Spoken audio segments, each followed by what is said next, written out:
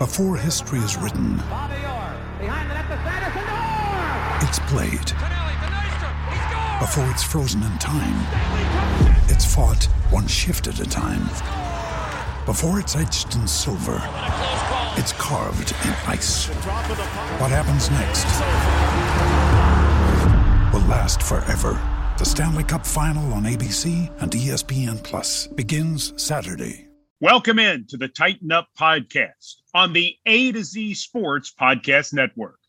I'm Jack Gentry alongside my partner, Austin Huff. You can find us both on Twitter. I'm at Jack A. Gentry. He is at Austin Huff. We are the Tighten Up Podcast. Give us a follow on Twitter, at Tighten Up Pod. Give us a follow on Instagram, at Tighten Up Podcast. And as always, we're under the A to Z Sports umbrella, so go make sure you're following A to Z Sports on every social media platform. This is Sode number 80. The Bo Scaife of Sodes. Huh? That's a good name. That's a good one. Probably everyone's favorite former Texas Longhorn turned Titan, right? There was a pipeline for a while, wasn't there? There really was. It was almost like anyone who went to Texas had to then graduate to Tennessee Titans. Vince Young, Michael Griffin, Arakpo came later. Yep. It's kind of like, it was like Texas was Second City and the Titans were SNL. Like it was just, you made that eventual progress up there. Bo Scaife played entire 6-year NFL career with Titans, averaging 41.8 catches, 397 yards, and 2 touchdowns per season from 2005 to 2010. I remember he was integral in those Kerry Collins, Vince Young days, late in the early aughts. Yeah, Scaife had some hands on him. He was a big dude as well. He's the Titans have had luck with tight ends. You know, that's been a position where they've always been at least average in, it feels like, right? Oh, yeah. Even going back to Aaron Kinney, you got Frank Wycheck. Yep. Algie Crumpler. We don't have to talk about him. Bo Scaife, Ben Troop. Algie was Berkser great. Delaney. Algie was great tight end for the Titans outside of when he had the ball inside the 10-yard line against the Ravens in a divisional round of the playoffs. Outside of that, he was a great tight end. Also, we could have also gone with the Michael Roan of Sodes or the Anthony Fasano of Sodes. Also, again, to your point, great tight ends in Titans history. Yeah, Chester Rogers, I believe, is wearing 80 these days. You got to imagine that a team named Tight End would have great tight ends. I see what you did there. That'll play. That'll play. Look, it's early in the episode. We'll warm up. Look, it's still week 1 for us too. Hey, no matter how bad our jokes are this episode, you got to imagine they're not going to be worse than the Titans' performance on Sunday, which we'll get to in a bit. But it is fitting that this is like the tight ends of Sodes, because Michael Pruitt.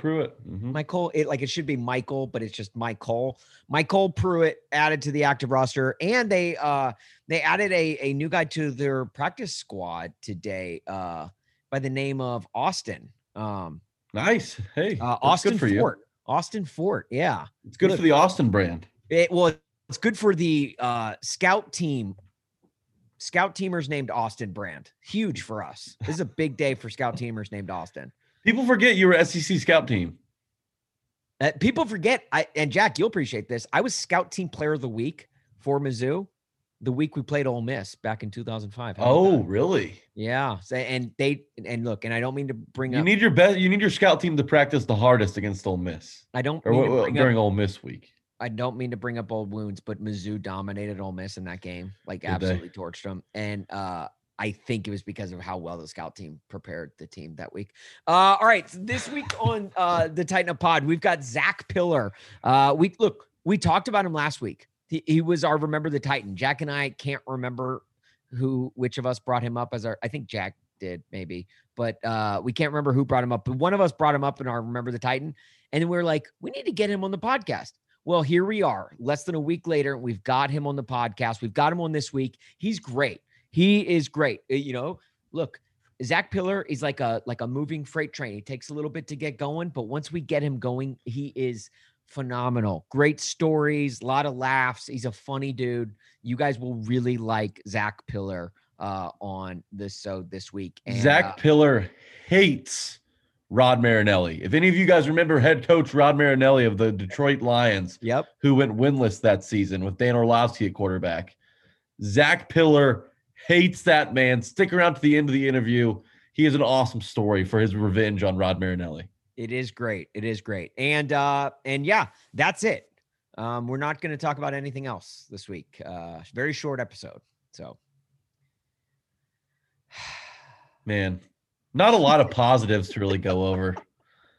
We'll talk about it all. Taylor Lewan had an apology tweet. We're going to have to get to that. We are going to, look, I know we're all frustrated. We are all frustrated. Jack and I probably more so than anyone. We are very, very frustrated.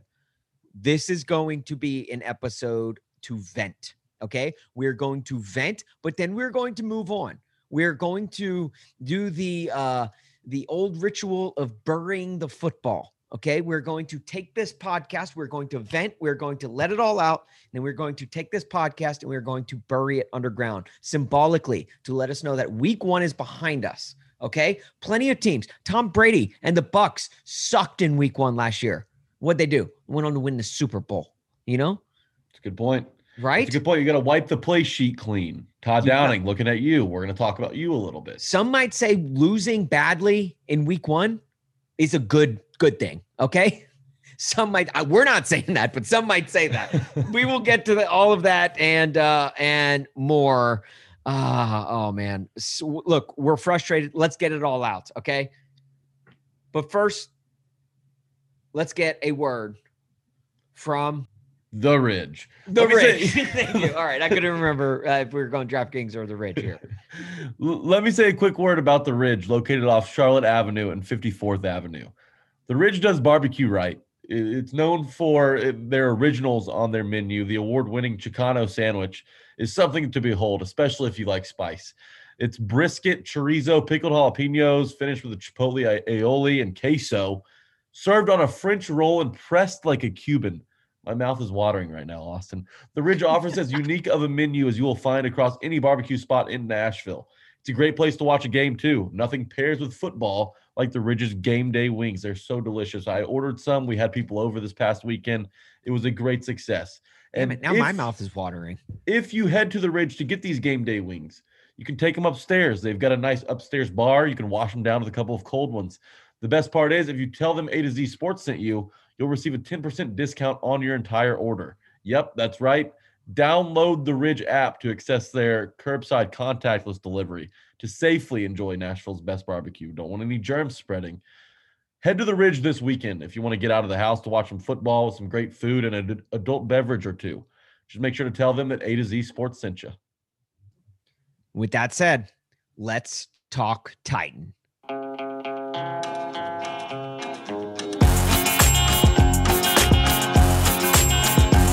I hear the train a-comin', it's rolling around the bend, and I ain't seen the sunshine since I don't know when.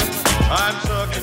What is up, Flameheads? Welcome into the Tighten Up Podcast. Today is September 15th, 2021, and I, right before literally recording this podcast, opened up a package that I received in the mail, and it is a brand new Steve McNair jersey. And you're probably like, brand new Steve McNair jersey?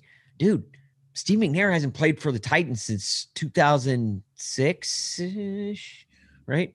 They drafted VY in 06, so it would have to have been a little before 2005, that. I think. Yeah, so 2005 last year. Steve McNair hasn't played for the Titans since 2005. What do you mean brand new jersey? I mean what I said, guys. I got one of the brand new designs of the Titans jerseys, and I'm rocking it. And like I put it on for this sode. So I'm feeling, look, I'm channeling the harnessing the energy of Steve McNair, the one of the greatest Titans of all time. And we're going to take that energy and we're going to dominate this episode, Jack, because this is the Venter's Alley of sods right now. Yeah, we got to get a lot off our chest. I like how you did a little retail therapy, Titans wise. You know, you kept it in house. Right. You support local is what you did. Right. So. Well, full disclosure, I bought this jersey before week 1. hoping But it it just would now arrived. Okay. It just now arrived. I kind of wish I would have had this jersey before week 1, because now it's like I get it. I'm like, oh yeah, I remember this team. They came out and pooped the bed week 1 against the Cardinals of all teams. And Cardinals aren't bad. We learned that they could be a contender. I mean, they've got a really difficult division out in the NFC, but they're no slouch in themselves. yeah, no, you're right. You're right. And they should be better. They should be really good. And based off of what we saw in week 1, they should be amazing. And look, I know it is really hard to go off of this. This week is always, it's for me coming in I worked in the world of sports talk radio for a decade plus. Okay. Week 1, the week after week 1 was always my least favorite week of the year, because people would overreact to literally everything. Right now, people are thinking, oh, the Cardinals could be a Super Bowl contender. The Tennessee Titans, well, they suck. And I get that, because literally that's the only thing we have to play off of. But don't overreact. Don't think that just because of what you saw week 1 is going to be the case for the rest of the season. It's not, okay? But with that said, I'm not saying don't be frustrated with it. I'm just saying don't think that the rest of the season is going to go the way Monday or Sunday went. It's not. And you'd be remiss if you thought it was. Like I said off the top, look at what went down week 1 last year. And if we would have overreacted to all of that, like the NFL season was completely different. It's such a long season. Week 1 is a liar. It is a bold-faced liar. It will tell you to your face what you think you should know and what you think you should believe going into this NFL season. And then everything will change. So don't freak out. Now, with that said, this offensive line sucks, and we should totally freak out. See, the thing is, yeah, week 1 is a liar sometimes, going off that Always Sunny episode where they discredit all the famous scientists. But the thing is, and I had a bad feeling that something like this would happen, where we spend all offseason worrying about how the defense is going to look, and then the offense comes out and maybe starts a little slower. Of all the position groups, I really thought offensive line, especially that left side, would be shored up and ready to go week 1. Now, Taylor Lewan. That wasn't even on my list of things like that. I was like, I was watching closely because there was no concern there going into week 1. Taylor Lewan is still less than a year removed from his ACL surgery. So maybe he's still getting back. But I mean, if you're out there, you got to be ready to go. If you are on the field, no one's going to make excuses for you, especially if you're a 3-time Pro Bowl left tackle who has a podcast, who's very loud, who's very vocal on social media, who's very out there and outgoing. And a lot of people, support it. The Taylor Lewan is my dad thing. I never really got behind it. Thought it was a little weird, but enough people got behind it to where it was a thing. And I own that shirt. Shout out to Hang 10. I own the Taylor Lewan is my dad's shirt. And sometimes you're embarrassed by your dad. In fact, a lot of times I would say you're embarrassed by your dad. And Sunday, I was extremely embarrassed. Like, my dad came to pick me up in the carpool lane wearing nothing but a Speedo. That's how embarrassed I was on Sunday of my dad, Taylor Lewan.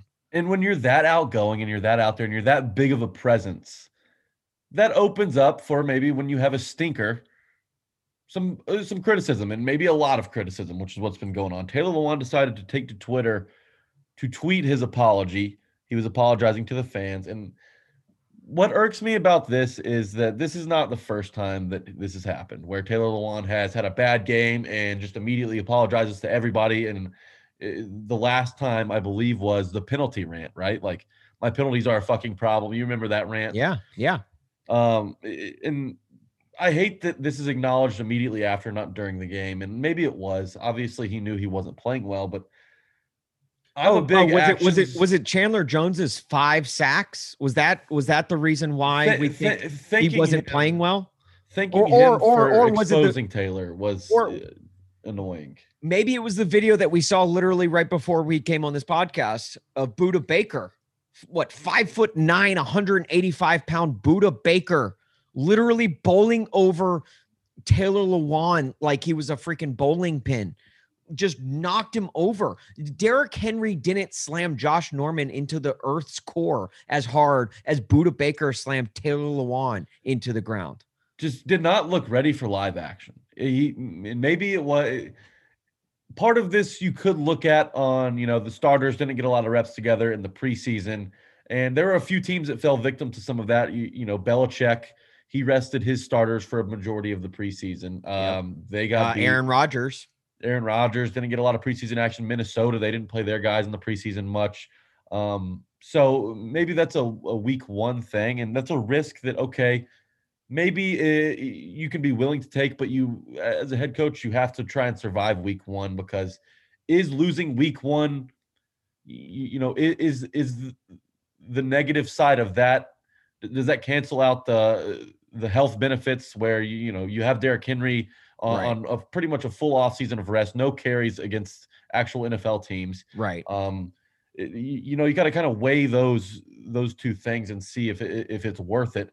But when you come out and have a stinker like that, man, it really makes you question a lot of things, and not as much Mike Vrabel, but we have a new offensive coordinator that we're looking at this year in Todd Downing. He did not call a great game. The defense, they didn't look much better, especially on third down. Kyler Murray was looking like a player on Madden, a player you customize with 99 overall on Madden, just running circles around the Titans front four. And then the offensive line problems. Chandler Jones, he hit Ryan Tannehill 6 times by himself, 5 sacks, 2 forced fumbles. Ryan Tannehill in the first 4 games of last season was sacked just 3 times. Yeah. Okay. Chandler Jones sacked him 3 times in 1 quarter. That's the first time that's ever been done in NFL history since stats were recorded. With sacks being an official stat, that's the first time that's ever happened in week 1 history in the NFL. Chandler Jones's wife hasn't seen Chandler Jones sack as much as we saw on Sunday. Look, Taylor, and real quick, but it was true. I mean, it was 5 sacks in 3 hours. That's so many sacks in such a short span of time. Yeah, no, and I get it. And I want to get into all of this. Everything that you just mentioned, I want to get into it all. And you talked about starting down in an 0-1 hole, it hurts. But it's not the end of the world.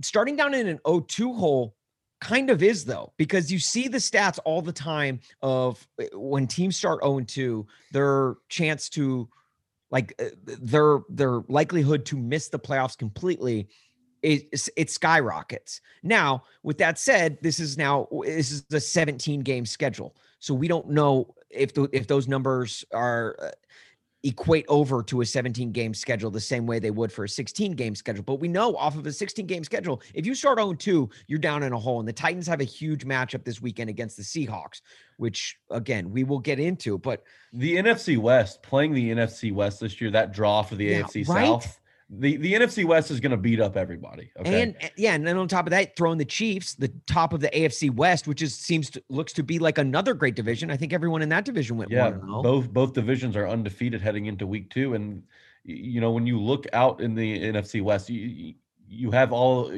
4 of those teams capable of beating anybody. The Colts are 0-1, which helps. They lost to the Seahawks last week. The Seahawks exposed them with big plays. Now, this is a Titans secondary and a Titans defense in general that last year, giving up the big play was their big problem. Yes. Now, and look, Jack and I, hand raised. We predicted 17-0 this season when we in our episode where we went down the game schedule one by one. It just so happened we crunched the numbers and we happened to come across the same record, and we both said 17-0. 16-1 is still in play. Okay, let that be clear. But real quick, I want to go back to the whole Taylor Lewan thing because, and I think you brought up a good point where this isn't the first time we've gotten the old Taylor Lewan apology tour, where it's I need to work better, I need to work harder, I need to do this. I'm sorry to Titans fans and to my teammates. I need to be better. This is a multifaceted conversation, in my opinion. I feel like it's more nuanced than picking one thing or another. First of all, to have that self-awareness, I appreciate and I respect. There's a lot of guys in the league who would never swallow their pride and admit that publicly. And he did so on Twitter, which is far worse than even doing it in a press conference, because we all know how just a vat of it is a vat of just negativity. Yeah, negativity. Thank you. Just an awful cesspool of human filth known as Twitter.com. So for him to do that, look, respect, okay? But it, like you said, this isn't the first time he's done this. This isn't the first time that he's apologized for his performance. And that's where it's kind of starting to irk me a little bit. Again, I respect him. I appreciate the move. It's better than him just not, I don't know. I don't think it is in this case, Austin. I really don't. I would rather have not heard from him all week. And he comes out in Seattle and proves that he is, he's heard this. He knows he's let his team down in week 1, and he comes out against Seattle and stuffs Carlos Dunlap. I want to see that on Sunday. I don't need to hear any apology. Yeah. I'll forgive you once you start playing better. Maybe a lot of people are like, okay, well, I needed to hear something from him. I need him to acknowledge that he played so badly. Okay, well, that's one thing. But with Taylor Lewan is a very specific case. I'm wondering if he thought he could just tweet this out and it would be okay. It's just week 1, whatever. We'll forgive him. But it's like, no, we can't move on that quickly, because this is a huge problem. Yeah. If Derrick Henry can't run left, there's hats that say run left on them. I mean, you make all of this merch, you do all of these things, you're so loud. And here's what's different. You can be loud and be a 3-time Pro Bowler, and everyone in Nashville will love you. Yeah. Every single time. Every single time. You play well and you're loud and you have your podcast and you're big on social media and you're this big, loud presence, everyone's going to fall in love with you. But on the flip side of that, if you are big and loud and bad, like he was on Sunday, giving up 2 sacks to Chandler Jones, the offensive line in general gave up 6. He allowed 5 quarterback hits, tied with Nate Davis for the most on the team. He was a liability to Tannehill. He opens himself up to so much criticism that is completely and totally fair, just because of how loud he is typically. Well, you can be loud and great, and that's one thing, but being loud and bad, opens up a whole can of worms. And I've never been one of those people who's like, why don't you quit podcasting and start practicing more? Why don't you quit podcasting and start watching the tape? I've never been one of those guys. And frankly, I honestly kind of hate those fans that throw out that kind of crap. But again, having that, it opens you up to that criticism. But exactly. And it does. Whether it's fair or not. And I think, and I think when you play as poorly as you do, you're opening yourself up to that criticism. Is it fair? I think it's a little bit more fair when you do play as poorly as he did, especially in a week 1. When you come off an off season, an entire off season of work, week 1 should be the game like where it's like, okay, I'm ready to play. I'm ready to freaking fight my ass off. I'm rested. I'm not tired from last week or anything like that. He pretty much sat out the entire preseason. So, and then you go out and you get your ass handed to you by Chandler Jones and freaking Budda Baker. JJ Watt. I mean, that defensive line is nothing to play with. Budda Baker, man, freaking dude sounds like he has his own show on the Food Network. Yeah, he's a Pro Bowl safety though. Yes, he is a Pro Bowl safety. He did get caught by DK Metcalf in that famous meme from last season. But Taylor Lewan, when you do come out and you play that poorly, like I do start to think about, okay, maybe this whole podcasting thing, getting the Chevy deals look good for him. And I love the success. It's a great podcast. But part of me is like, how is this any different of him doing the podcast mid-season? How is it any different than if he went and worked a 20-hour shift or 20 hours a week at Starbucks? How is it any different? It's literally him having a second job. And it's like, okay, well, when your second job, when your side hustle gets in the way of your main hustle, that's when it becomes an issue. I've never said anything. Look, I run a website on the side of my morning radio show. Okay. I do a podcast. I do this podcast on the side of my morning radio show. If this ever interfered with my main job, my employers would be pissed at me. Just as I think the Titans should be a little bit pissed with Taylor Lewan, because the amount of effort and time that's going into that's blown up. It's doing great, which good for him. But when you go out and you play that poorly on a Sunday, that's when it's like, whoa, we need to pump the brakes on this damn bus for a little bit. No pun. Well, actually, the pun was slightly intended, but you see what I'm saying? Like, that's when it starts to become an issue, and that's where the criticism comes into play. And again, from fans are going to say what they want and they will, but I'm talking about from a Titans perspective. It's like, hey, Taylor, let's maybe, if you're going to come out and produce like this, you may be becoming a podcaster way sooner than you want to be. This is how many times we see players leave their careers, like when they retire and then go into broadcasting. Brad Hopkins is a prime example. He didn't broadcast while he was still a player. He waited till his days were over and then he got into it. And they have that luxury to wait. It's a new era that we are in, but no, I completely agree with you.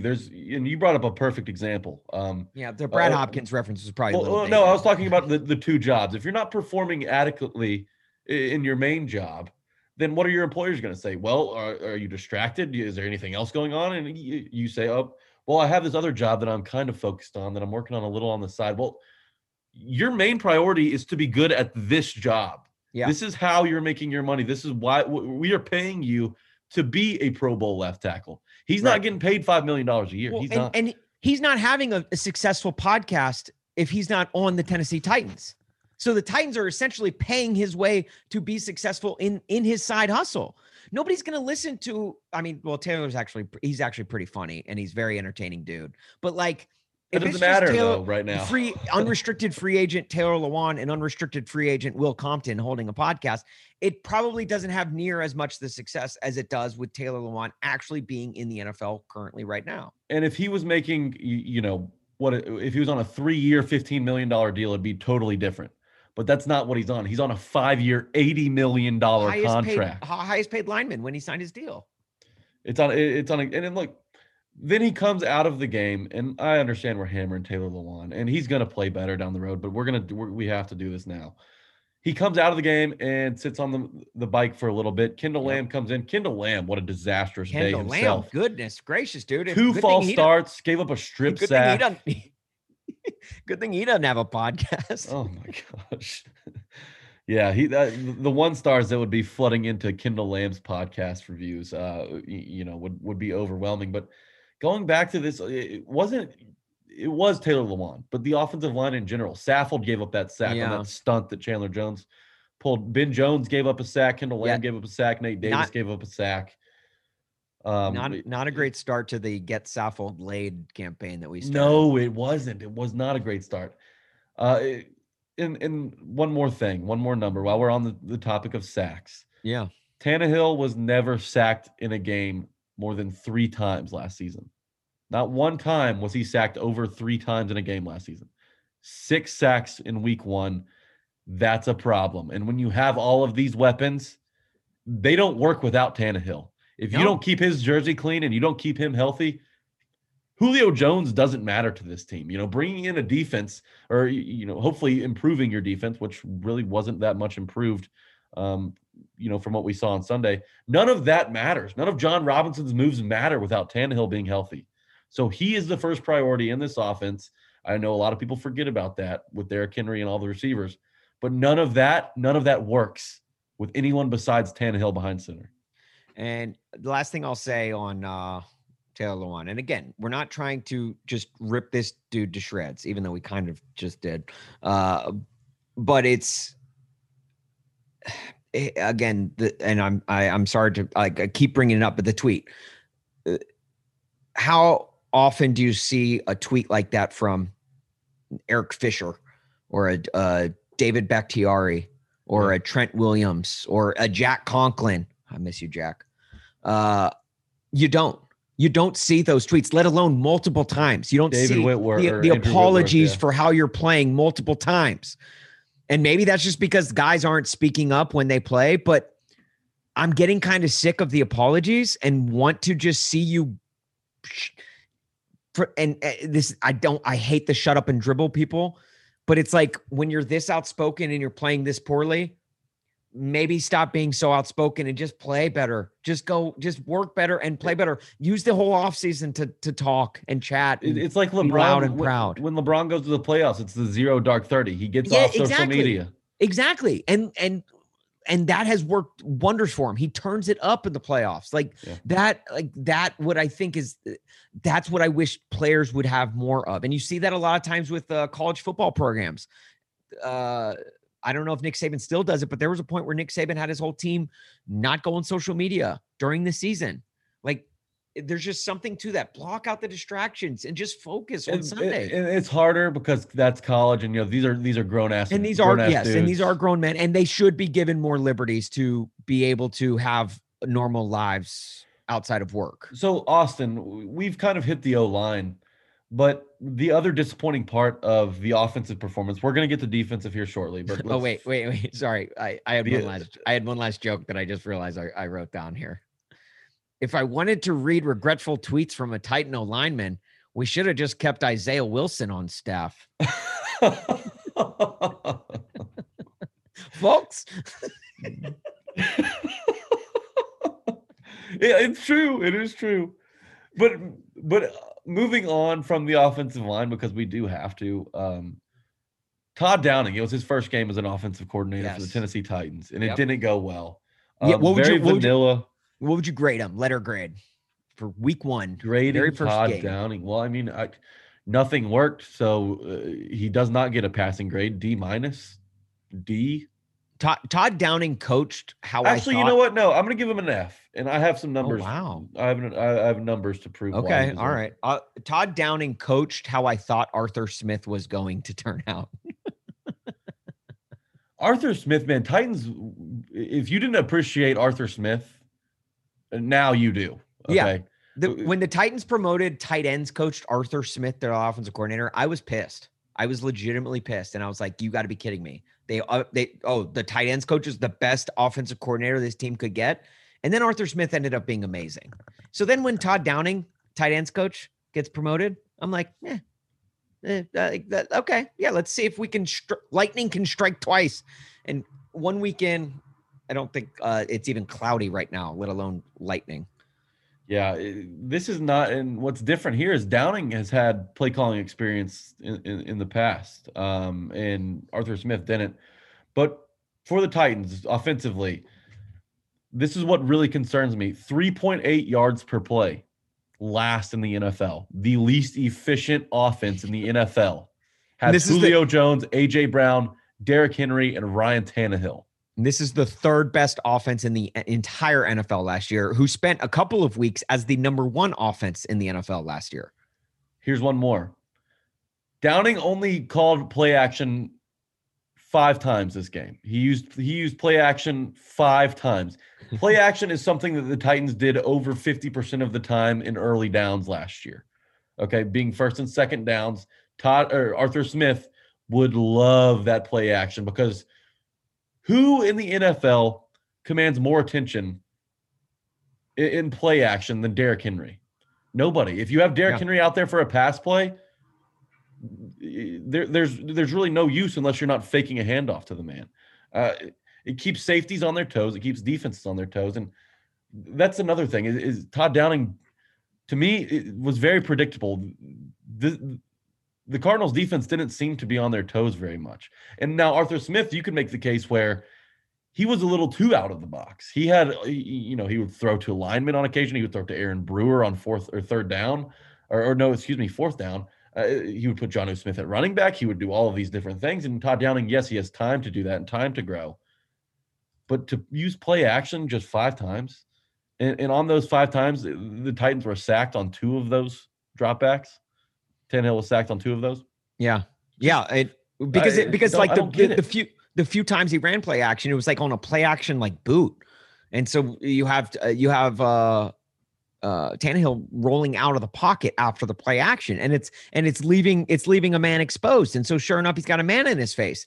Like the few times they actually did go play action, and I'm glad you actually brought that up, Jack, because I thought that during and then extremely after the game, how little they ran play action. This, like you said, this was a team that was built around that success last year. Ryan Tannehill became the quarterback he was because he had easy throws to complete, because you have defenses sucking in on trying to stop that beast behemoth that you have in the backfield. You fake it to Henry, and you have a tight end running a seam or a skinny post from AJ, or just any route down the middle of the field. And what did Tannehill do great last year?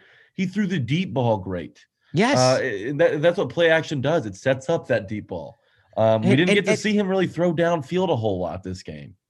And that deep ball was something I was looking for on the very first series. Honestly, I was kind of hoping for it on the very first play, but I think you chose the perfect word for Todd Downing's game plan. Predictable. Yeah. It was the most predictable thing I've seen. And first down run after first down run. The very first play of the game I was actually kind of annoyed with was, if you would pull 99% of the entire NFL, what do you think the Titans will run on first down? The first play of their season, what do you think they'll run? Probably Derrick Henry, and probably to that left side of the football, because where they're strongest. What did they do?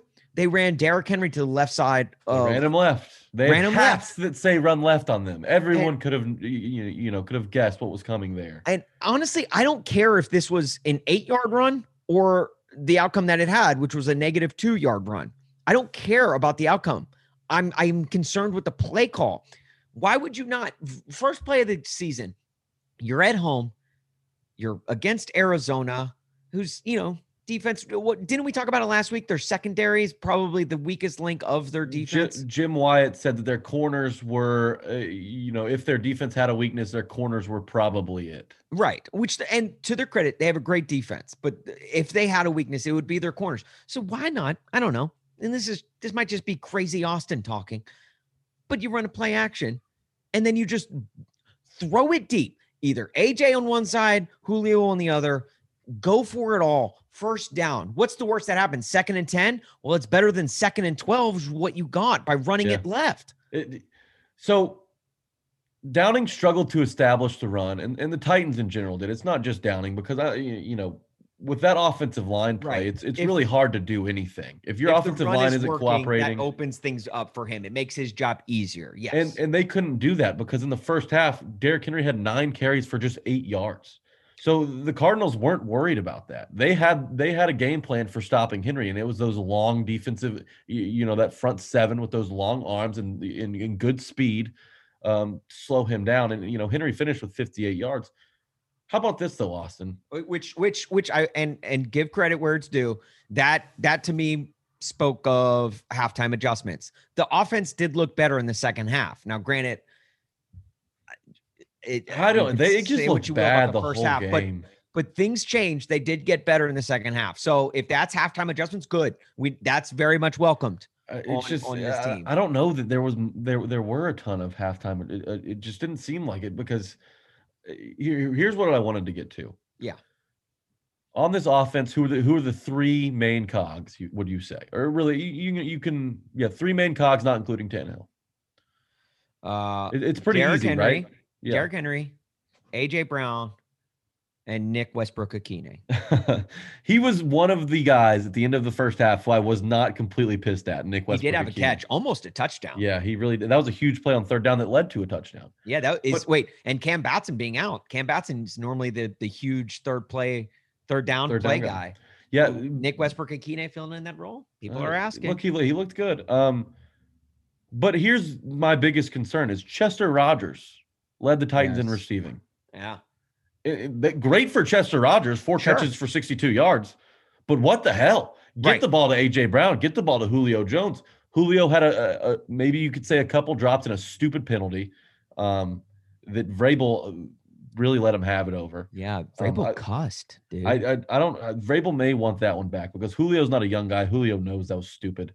But either way, you got to get the ball to those 2 guys. You have to get the ball. On that Julio penalty, first of all, we were all frustrated. I don't know why Julio really was called on that. There was pushing and shoving, but it seemed to me like it went both ways. But you can't get into a scuffle like that it would have been 3rd and 1. Instead, it was 3rd and 16. You could with see a sputtering offense. Yeah, you need all the help. Vrabel was livid. Yeah, because I mean, 3rd and 1, Derrick Henry's picking up that 1 yard, no question. But 3rd and 16, you're not converting a 3rd and 16. Downing has to find a way to get AJ Brown the ball in space. Now, whether that's a screen, whether that's a quick little slant route over the middle, if it's a comeback route at the chains, that's fine. Got to find a way to get the ball in his hands because he does most of his work after the catch. That's a playmaker. Julio Jones is also a playmaker. Get those guys the ball. Got to drop stuff for those guys. I need to see that in week 2. And this is a Seahawks defense in week 2 that against Indianapolis really thrived. They hit Carson Wentz 10 times. Jeez. Okay, so their front four is going to be active. No, he's not okay. 8 more times than he usually gets hit before his season-ending surgery. Yeah, so I mean, the Seahawks front four is nothing to mess with either. I mentioned Carlos Dunlap earlier. He's going to be a handful. So the Titans have to figure this out. And, after the end of that game, I was thinking to myself, I was like, man, there seem to be just too many problems to fix in just 7 days. Right. It feels like that, doesn't it? Right. And it was a classic case of it's not will you lose, it's how you lose. And the Titans got the hell beat out of them. The Lions, they were biting at kneecaps. They gave the 49ers a run down 17 with 2 minutes ago. They almost came back and sent that game to OT. Yeah. The Titans just never threatened. The defense, 7 of 13 on 3rd down, same story as last year. A couple sacks, a couple TFLs. They hit Murray a couple times, but I mean, with a quarterback who moves around as much as he does, you're going to get some of those. Christian Fulton, really the only guy on the defensive side of the ball I was pleased with. I thought his growth was on display. He had a couple good pass breakups as well. Yeah. Great to see. But outside, there's just very few bright spots, and that's rare to say about a team with so many talented guys. Great to see a Christian actually doing work on Sundays, right?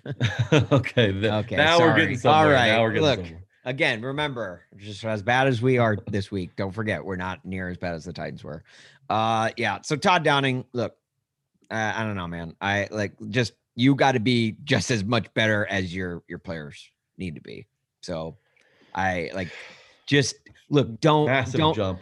I want to say, don't overthink it and keep it simple, dude. But if you keep it simple, he kind of did. He just ran the ball and threw the ball. He didn't run any play action. So I'm like, all right, don't keep it so simple to where you don't run play action.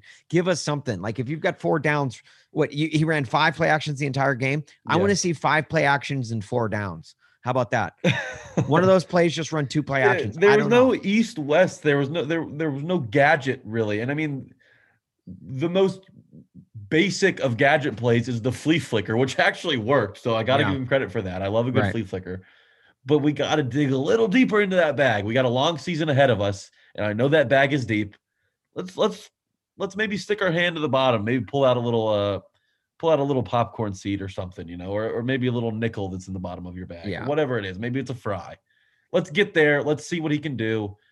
He's got to – I want to be wowed week 2. I want to be really impressed because the Titans are going to probably have to score 30 to win against this Seahawks offense with DK Metcalf, Tyler Lockett. Yep. Chris Carson's a good running back. And Russell Wilson. I do believe that Kyler Murray, preparing for Kyler Murray, a lot of some of the basic principles will be able to translate to week 2, and we can really see if the Titans defense learns from their mistakes in week 1 and kind of corrals Russell Wilson and, do not let Russ cook. That's the motto for the Titans. Do not. Yeah. Keep Mr. Unlimited limited.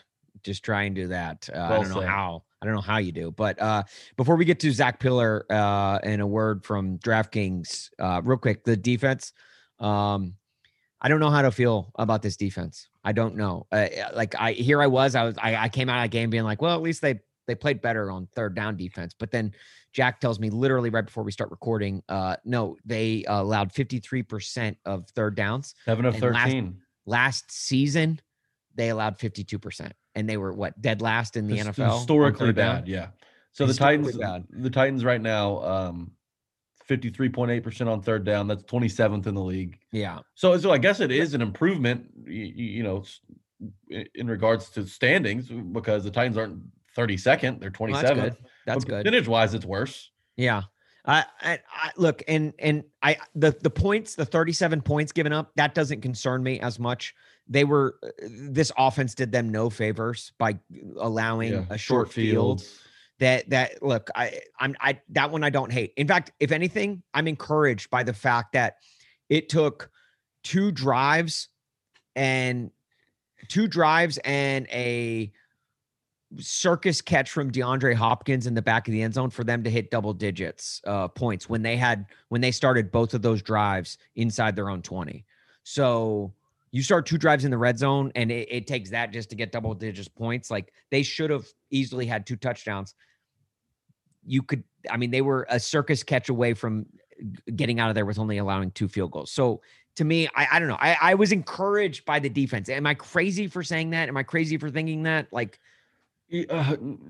I still think the jury's out. I mean, I'm not encouraged by them per se. The Titans got dominated in all 3 facets: special teams, offense, defense, and you can throw in coaching because Kingsbury had a much better game plan than Vrabel did. Yeah. And just as bad of a start. I mean, if you're not the Green Bay Packers in week 1, the Tennessee Titans had the next worst performance. No question about it. Green Bay threw up the biggest stinker. The Titans right in front of them. In front of them. I mean, I know a lot of, no, you're right. You're right. It is. Like, I would say the Titans had arguably the most disappointing performance of the season. And that's including a Buffalo Bills team who was up 10-0 on the Steelers at home. They just had a blocked punt. A blocked punt happens, right. And getting dominated thoroughly in every area possible. That shouldn't happen with a team that's had a winning record the last 5 seasons. It's, been in the playoffs the last few in a row. It's got to get fixed, and I don't know that it can get fixed in such a short time span. But man, I'm holding out hope because I know there's talent. Sometimes you need these wake up calls, and and I'll be honest, there felt like there was a lot of offseason hype with this team, a lot of offseason hype, and a lot of people were, I think this team probably felt like, hey, we're good. We've got 3 of the best offensive players in the sport on our offense. All we have to do is show up. And clearly that wasn't the case. I'm glad this wake-up call. I love the video of Derrick Henry chewing out his offensive lineman on the sideline. That's kind of gone viral a little bit this week. He chewing out offensive linemen during the game. Like, dude, that is not his personality at all. No, it's not. Like, but he's a leader. He's a leader. Yeah. He's a silent leader. He kind of walks the walk and everyone follows. Mm-hmm. So when he does open his mouth, they're listening and they're pissed. AJ Brown after the game was pissed. And I know a lot of people wanted to clown Janoris Jenkins, Jackrabbit, after he did not have a great game. But to me, again, it kind of goes into this whole offense. This was essentially the Titans' 4th preseason game, and they played like it. Roger Saffold said it perfectly. He said, "You know what? This year there's 17 games. This was our mulligan. It has to be your mulligan because if they throw another performance like this out on Sunday, things are going to have to get shaken up." Well, it's just like in golf, you get a mulligan off the first tee box, and then after that, it's fair game. Like, look, exactly. No more mulligans after this one. So, they're very lucky the Colts lost, and the Colts have the Rams this weekend. And we said the first 5 games, the Colts probably have the hardest schedule in the NFL. The Titans have to take advantage. They have to. They do. Beat the Seahawks on the road this weekend. Bounce back. And we got to give credit to where credit is due. The AFC South Division leaders, Houston Texans. Here I am, like they're in first place, and I still want to laugh at them because it's like, what the hell? How did this? That's what we get as a podcast. That's what we get. We deserve that. It's okay. So, I can handle it as long as it's week 1 and not week 17. That's true. That's a good point. It's a good point. All right, let's get a word now from DraftKings. Week 1 may be over, but the season's just getting started at DraftKings Sportsbook, an official sports betting partner of the NFL. To kick off Week 2, DraftKings is giving all new customers a can't-miss offer. Bet just $1 on any football game this week and receive $200 in free bets instantly, no matter what. That's right, DraftKings Sportsbook is giving all new customers $200 in free bets instantly when they bet at least $1 on any football game. DraftKings is safe, reliable, and secure, making it easy for you to deposit and withdraw your money at your convenience. Download the DraftKings Sportsbook app now and use promo code A to Z Sports to receive $200 in free bets. when you place a $1 bet on any football game. That's promo code A to Z Sports to get your $200 in free bets instantly this week at DraftKings Sportsbook, an official sports betting partner of the NFL. Must be 21 or older and present in Tennessee to bet. Restrictions apply. See DraftKings.com/sportsbook for details. If you or someone you know has a gambling problem and wants help, call or text the Tennessee Red Line, 1-800-889-9789. Now let's get to Zach Pillar. But I got this punch in my cup. Night just getting started. I'm already doing too much. Reach down in my pocket, my wallet missing, boy, tighten up. Party all on the rooftop, might just fall off if I jump. That's when you show. So our guest this week, you may remember from last week's episode when he was our Remember the Titan.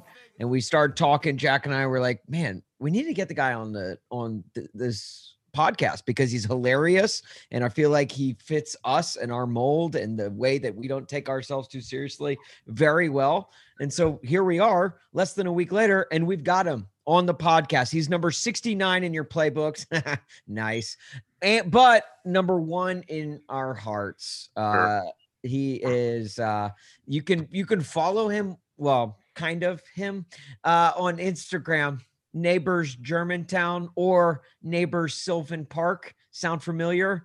He is I don't know if you can't see this because it's a podcast, but looking like Yukon Cornelius from Rudolph the Red-Nosed Reindeer right now with the most glorious beard I think I have ever seen. He is Mr. Zach Pillar. Zach, how are you, man? I'm fine. Thanks for having me, you guys. Everything is good in my world, so thank you. It's looking good, I'll say. That. When did you start growing that beard, if you don't mind me asking? Yeah, pretty much January 1st of this year. Really? Of this year? That's insane growth. I was going to say, that thing looks like if you started it like in, I don't know, like 2014. No, I want to get the year beard going. And as I'm looking at myself in this Zoom call, I feel like I should like go on tour as like a ventriloquist because you can't see my lips. We chatted over. Yeah, we chatted you up before we even started recording, and I haven't seen your lips move this entire time. Like, part of me wonders if you're even talking or if this is just like a Zoom background or something. This is just a cardboard cutout of me. I'm sitting on the couch. So Tom Hanks from Castaway joining us now. Tom, I want to ask you Sunday was just it was awful. It was as bad as it possibly could have gotten for the Titans. And I think the biggest reason for that, at least offensively, started up front with the offensive line. You being a former offensive lineman, I want to ask you first and foremost, right out the gate, has there ever been a game where like you guys just shit the bed, for lack of a better term? And if so, what do you do? What do you do to come back from that? Yeah. Quite honestly, I don't remember a game where we gave up, 5-6 sacks. I just don't remember that. Munchak, he always had us prepared. We stayed very long in meetings.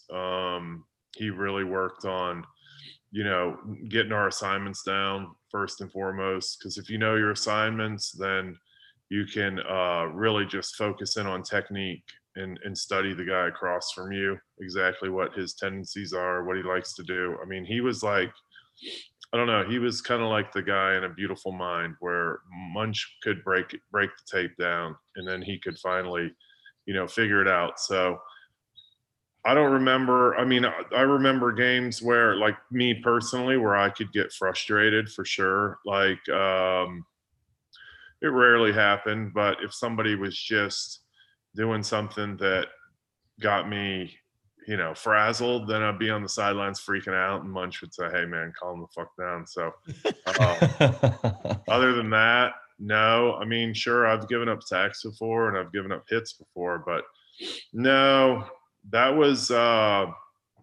they just looked like they were ill prepared. They looked like they were thinking, hey, if we just roll out on the field, were going to win the game. There wasn't a whole lot there. I'm thankful that,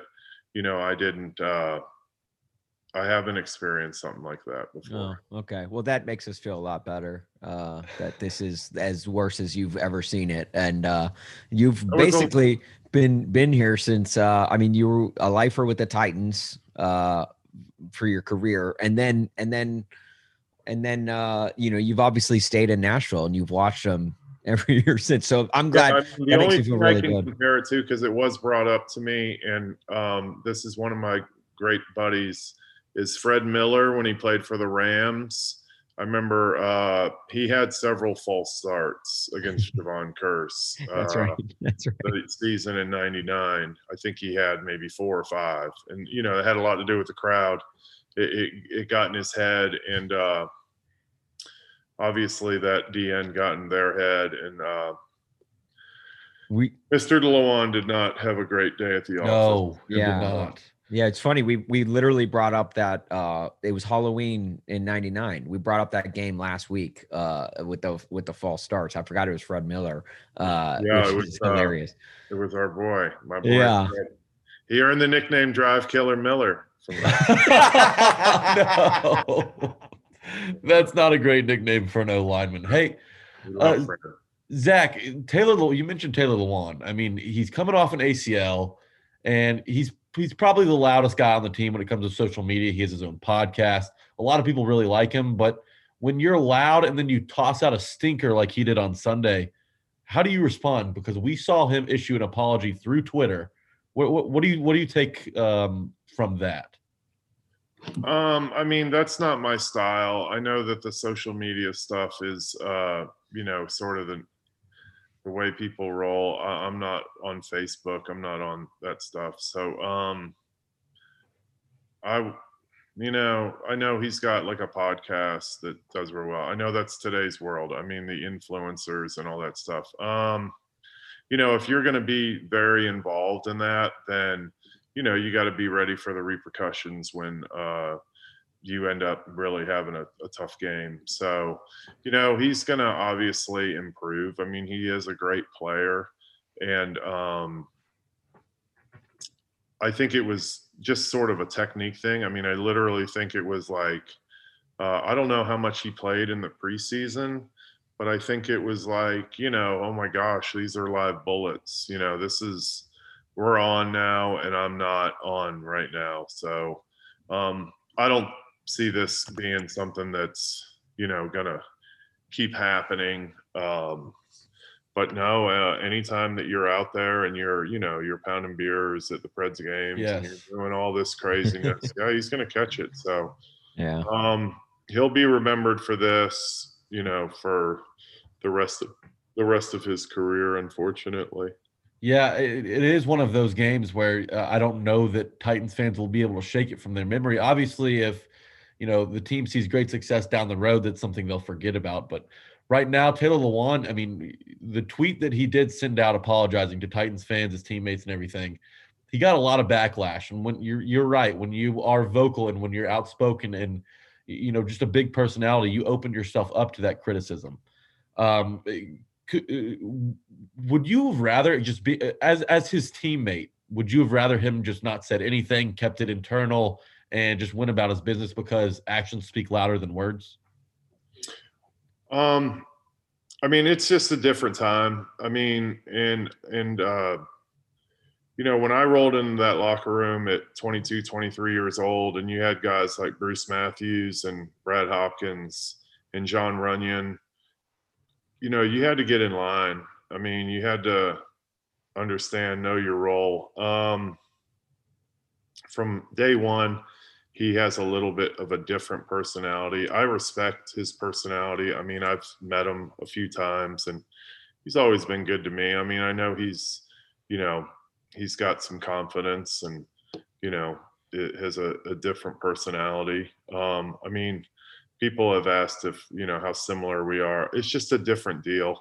I'd like to, he's just a different bird. I mean, there's times where I've seen him on the sidelines in his Gilligan's Island hat. I mean, I would rip his hat off and toss it to the fan. punch him in his balls. I mean, there's just a different way of how we would have gone about things.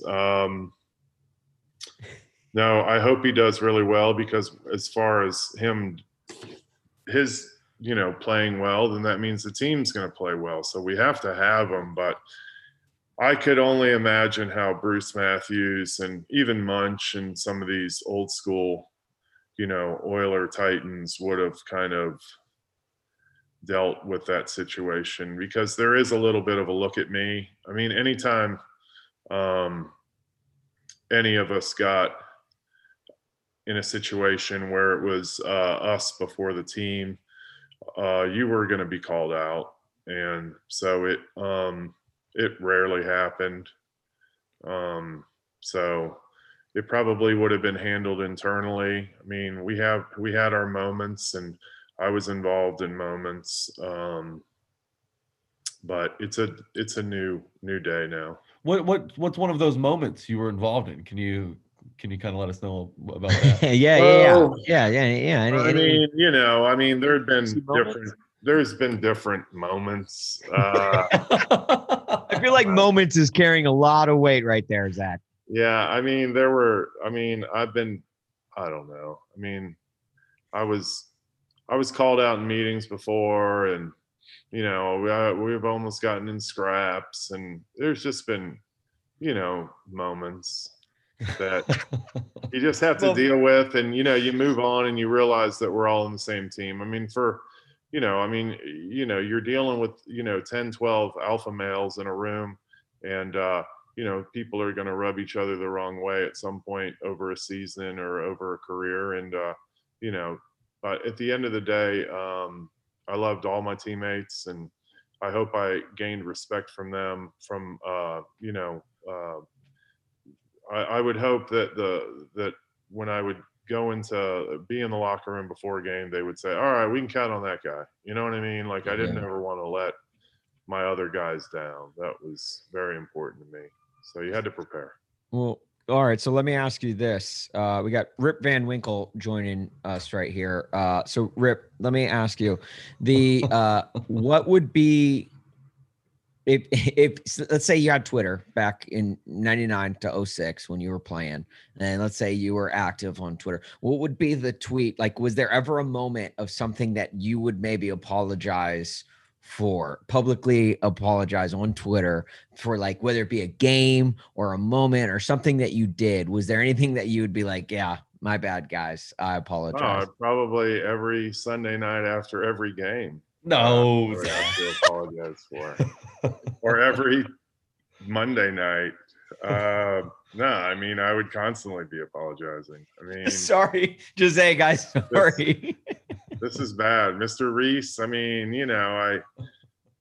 Floyd Reese just passed away, and it's so sad because it makes you reflect on your life and just how he believed in me. And there were a lot of times where I would be in his office, and he didn't have any more hair to lose, but I'm sure I caused a lot of stress in his world. I mean, Coach Fisher the same, and Munch. I mean, Munch would keep me in meetings after meetings, and just kind of. I mean, he was like a father figure to me, where he would be like, Pillar, I love you, but man, we gotta straighten up here, bud.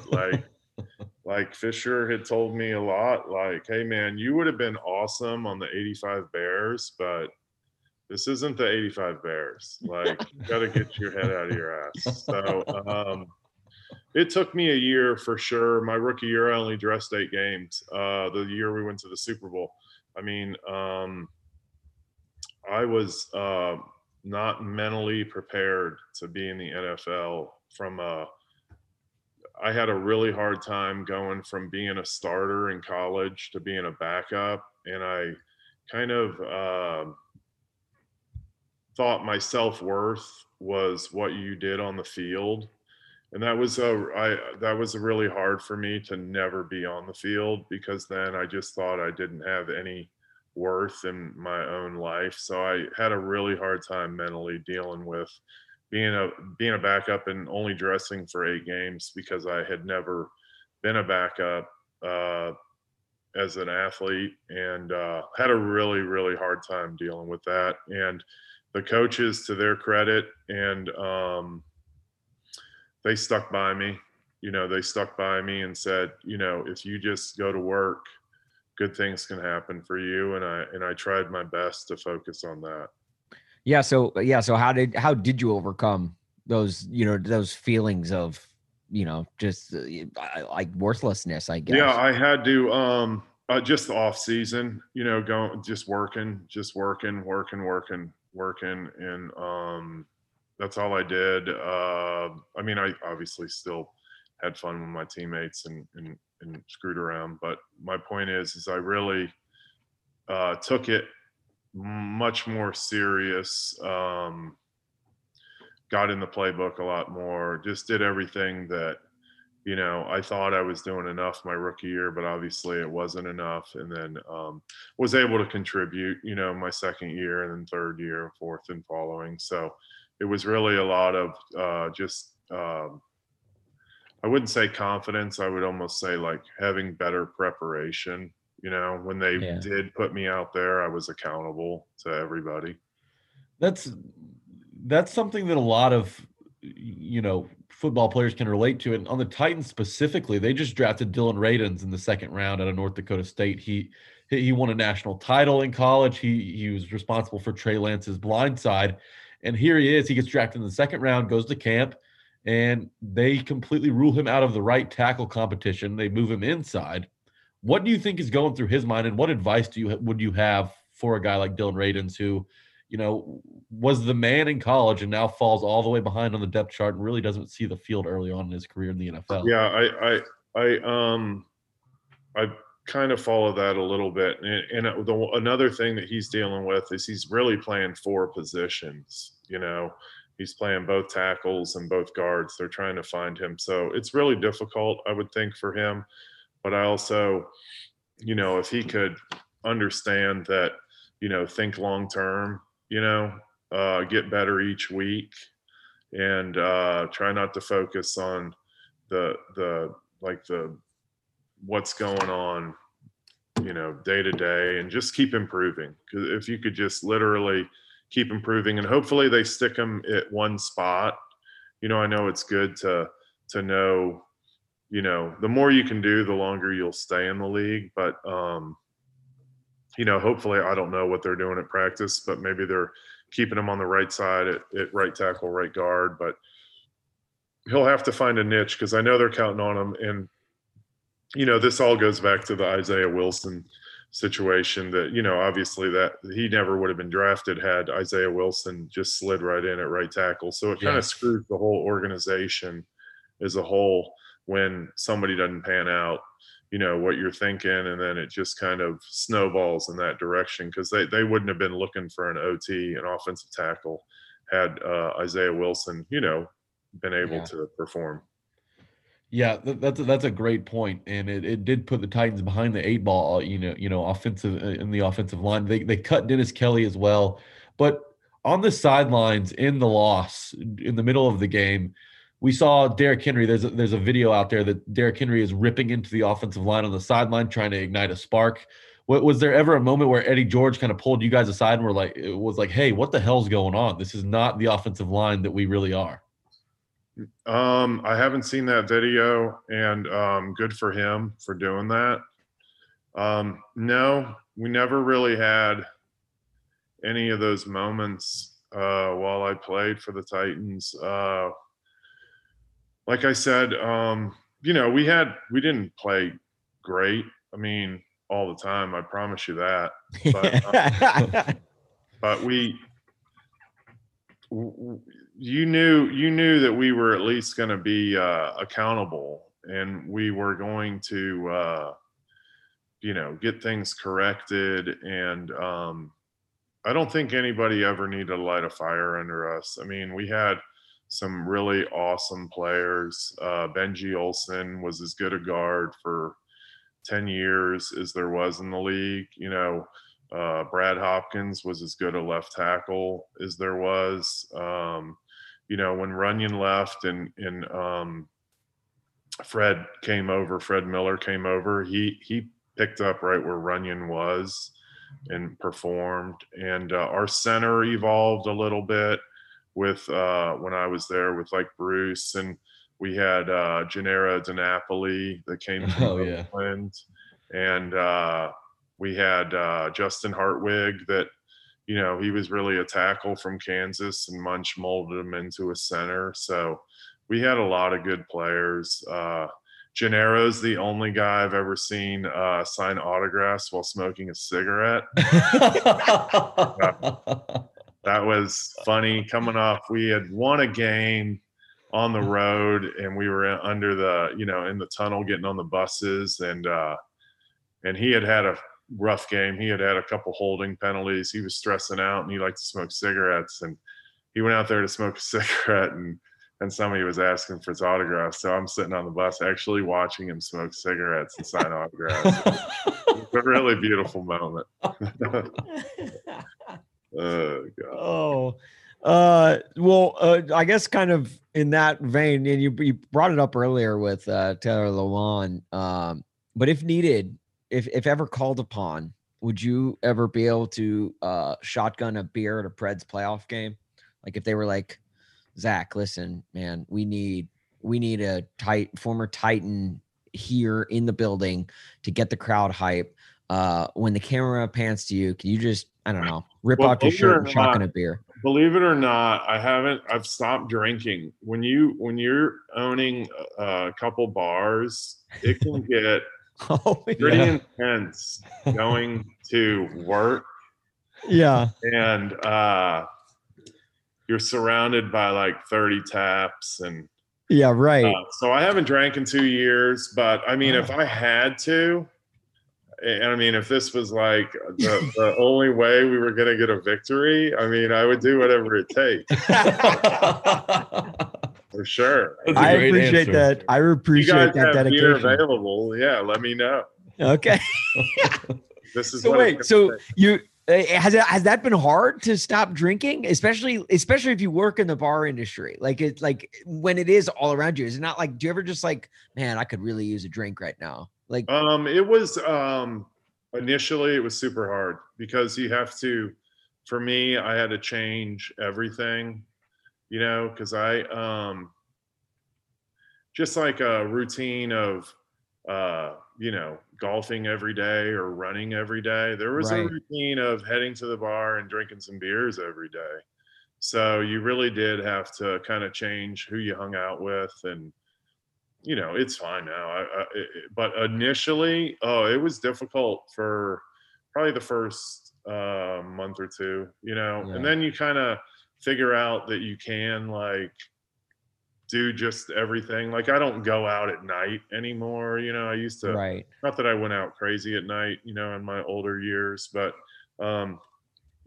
we had a parents' day out. We have a 7-year-old, and we had a parents' day out, and we dropped him off there at this little, gymnastics activity thing on Friday night. And my wife and I came home and sat on the couch for 2.5 hours where that was like parents' night in, really. Yeah, right. But, it's not really.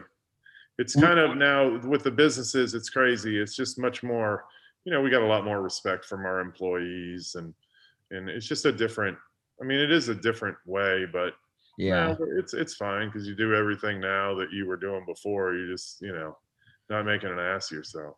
When you were a player, would you ever go out like the night before the game or no? They had they had curfew. Okay. So really Saturday nights were pretty focused, and you didn't want to get fined. You didn't want to cause a problem. You didn't. It was really probably the best night of sleep a lot of guys would get on the team, and I'm sure the coaches as well, because you're kind of away from family or friends or distractions. So no, curfew at 11. Most of the time I was asleep by 10. I had a roommate, Jason Matthews, on the road and at home. for 7 of the years, and he was a good roommate. He was in. Now you just eat your meal that night and have a team meeting, and then head to the room and go to bed. Yeah. Yeah. Hey, so Zach, your name came up last week. We do this segment on every episode called Remember the Titan, where Austin and I pick a Titan from, a team in the past and kind of go down their Wikipedia and look up some interesting stuff about them. And you came up last week. Yeah, you were my, just for the record, you were my Remember the Titan, Zach. That's not true. You were actually mine, Zach. Wait, what? No, yes. he was mine. Who was mine? He was yours? I think he was mine. Was he not? I thought I did Zach Pillar the pharmacist. It was a good pharmacist name because obviously. Oh Pillar. yeah, you did make that joke. Yeah, I don't know. We'll have to review the tape. We'll have to go back and tape. We'll go back and check the tape. But Zach, you're familiar with checking tapes. You go back and watch the tape. That's what Jack and I'll do. We're gonna have to do that for sure. But one of us said you. That's. But so that's the one thing. I mean, even about this game. I mean, when I was watching it, because I went to the game, and when I was watching it, I was like, oh God, watching film on Mondays, because the tape never lies. Right. Yeah. The tape never lies. So, and you feel.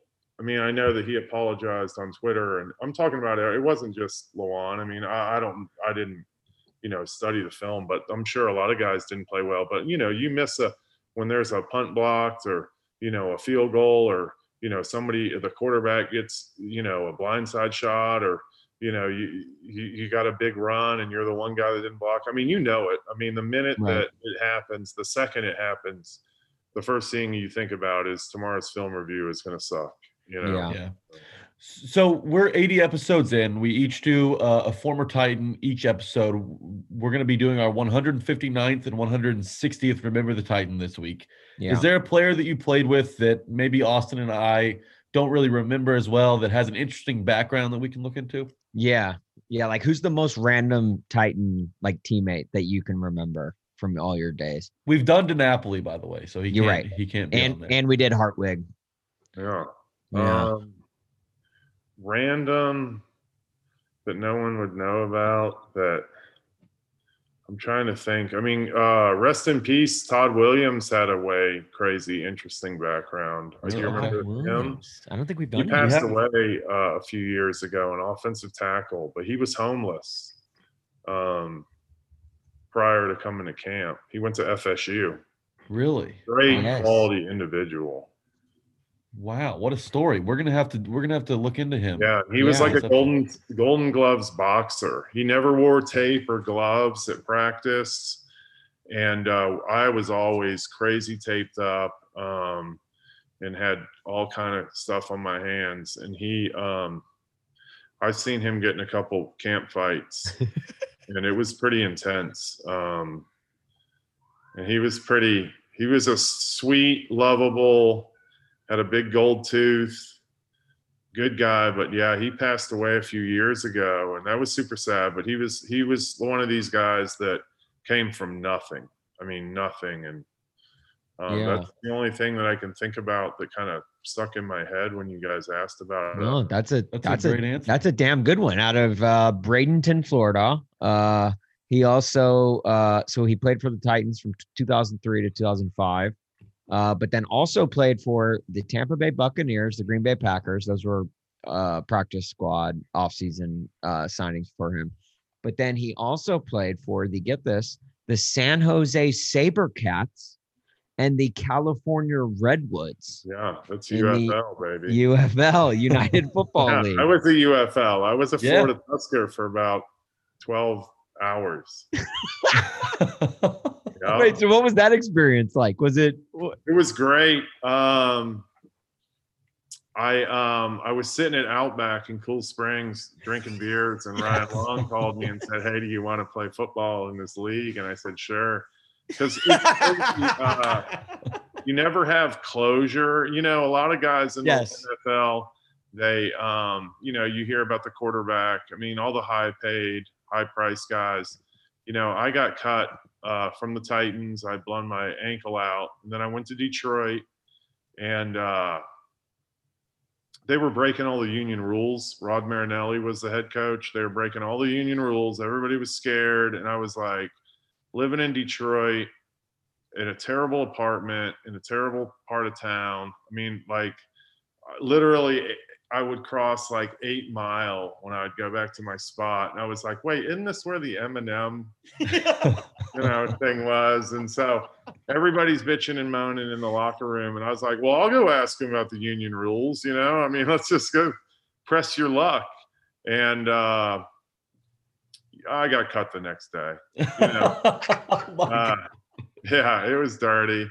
I love the idea of you just chilling at Outback in Cool Springs and someone just calls you and like, hey, you want to play in this league? And you're like, you just like look around. And you're like, got nothing better to do. Why not? It wasn't, yeah. And then when I went to the Giants, I made the team. And then Coughlin called me, and Strahan had come out of retirement. And they said, hey, dude, we need to find some cap space. So I was done. So I got cut by 3 teams in one off season. And then, that the rest was history. So I literally like sat around, going, oh my God, like I didn't get a chance to like go out the way I wanted to, like so many people do. So closure was very difficult for me. And then, when I got the call to be a Florida Tusker, I drove down there. Ryan Long and I drove down there, and we had like this crazy training camp. And Jim Haslett was our head coach, who's I know with the Titans. Yeah. And Jay Gruden was our offensive coordinator. And I tore my pec, or I blew my shoulder out. I did something during a drill, and that was like nice. I officially know that I'm done. Yeah. So it gave me this closure of that I got nothing left. So I'm like that old dude in Braveheart that has like the arrow in his chest. Right. I was like that guy. So I knew at that moment, like I had done everything. I had done it. So that very thankful for the United Football League. Well, Jack and I are going to have to get you on our other podcast, the Tusker Up podcast. Yeah, that one's huge. We talk all things Tusker football. That one's deep. That one's super deep. They had really good lunch. Oh God, it was like a broke league. So we have 2-a-days, and we would just take a break in between practices. I mean, it was mayhem, dude. It was long hours, a lot of violence, and that's why my body gave out. And I drove back home, but I had the closure, and it was huge. I needed that. Any good Haslett stories on the way out? Yeah. Haslett was cool. He was cool. No, he was super cool. There were a lot of talented guys. You get to that, you get to roster spots of probably like, 48 to 53 or 48 to 58. Those fringe guys, they're as good as anybody. Football, there's a lot of luck and timing and talent and coaching. I promise you that, not all general managers are as smart as they think they are, and not all coaches are as great as they think they are. And there's a reason why there's first round busts, and there's a reason why undrafted players make rosters. Yeah. It's just, because you really don't know. And then there's just like in any walk of life, there's politics to everything. I mean, you could go down the line of, maybe this guy's a 3rd round pick and he's getting, outperformed by the undrafted free agent, but as the GM, I got to keep the 3rd round pick, or how am I going to explain that to my, owner that, hey, we gave this money to this person, so you'd see guys, here and there that you're like, wait, that guy got cut. He was totally killing. Yeah. He was having a great camp, and then you never hear from him. So, yeah, it's just like even when like a 1st round pick, he'll get cut and he'll bounce around to like 4 other teams. I mean, Vic Beasley, just recently, he was terrible here. And then I know he got a shot with Vegas. I don't know if he's on that team or not, but it's like, just because he was a 1st round pick, somebody's going to bring him back in. If you're a 5th, 6th, 7th round pick or undrafted, you'll get a couple chances, but then they'll just move on. Right. Hey, last thing from me. We see Vrabel get out there with, a little pad around his chest, doing drills with offensive linemen before the game. What would have happened if Jeff Fisher threw on that pad and got out there with you guys pregame? Yeah. I don't know. I mean, to be honest, Fisher was always cool to me. Fisher was cool. I would have taken it easy on old Coach Fisher. Oh, come on. What if your roster spot depended on it? You wouldn't have just given him a jab in the chest? Oh, yeah. If my roster spot depended on it, for sure. No question. I'd rather have done that to Rod Marinelli. I would have sliced his ass up. Okay. All right. That's who I probably would have. Funny story, I got years later, because when Marinelli cut me, it was like recreating the Evander Holyfield looking for Charlie Steiner ESPN commercial when I was walking through the facility looking for his ass. And I told him, someday I'm going to come back and haunt you. And and I left with my box of crap, and I grabbed a few T-shirts on the way out. Like, fuck it, I'll grab some Lion stuff. And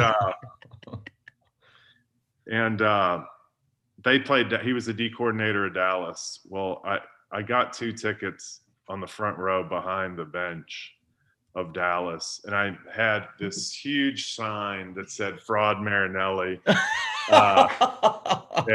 Made, and I sat behind the bench and just taunted him for probably the first half. I left in the second half probably, but we locked eyes, and that was a nice moment.